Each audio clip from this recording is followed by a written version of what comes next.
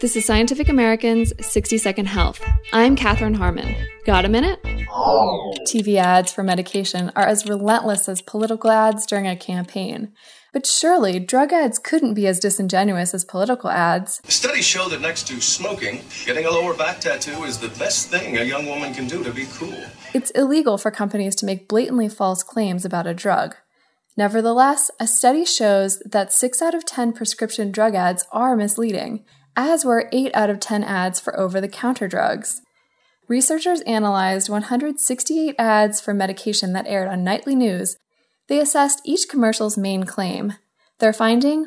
Only about a third of the ads made statements that were, quote, objectively true, and more than half were potentially misleading, meaning they exaggerated claims, omitted important information, made unreasonable links to lifestyle improvement, or conveyed opinion rather than fact. The study is in the Journal of General Internal Medicine.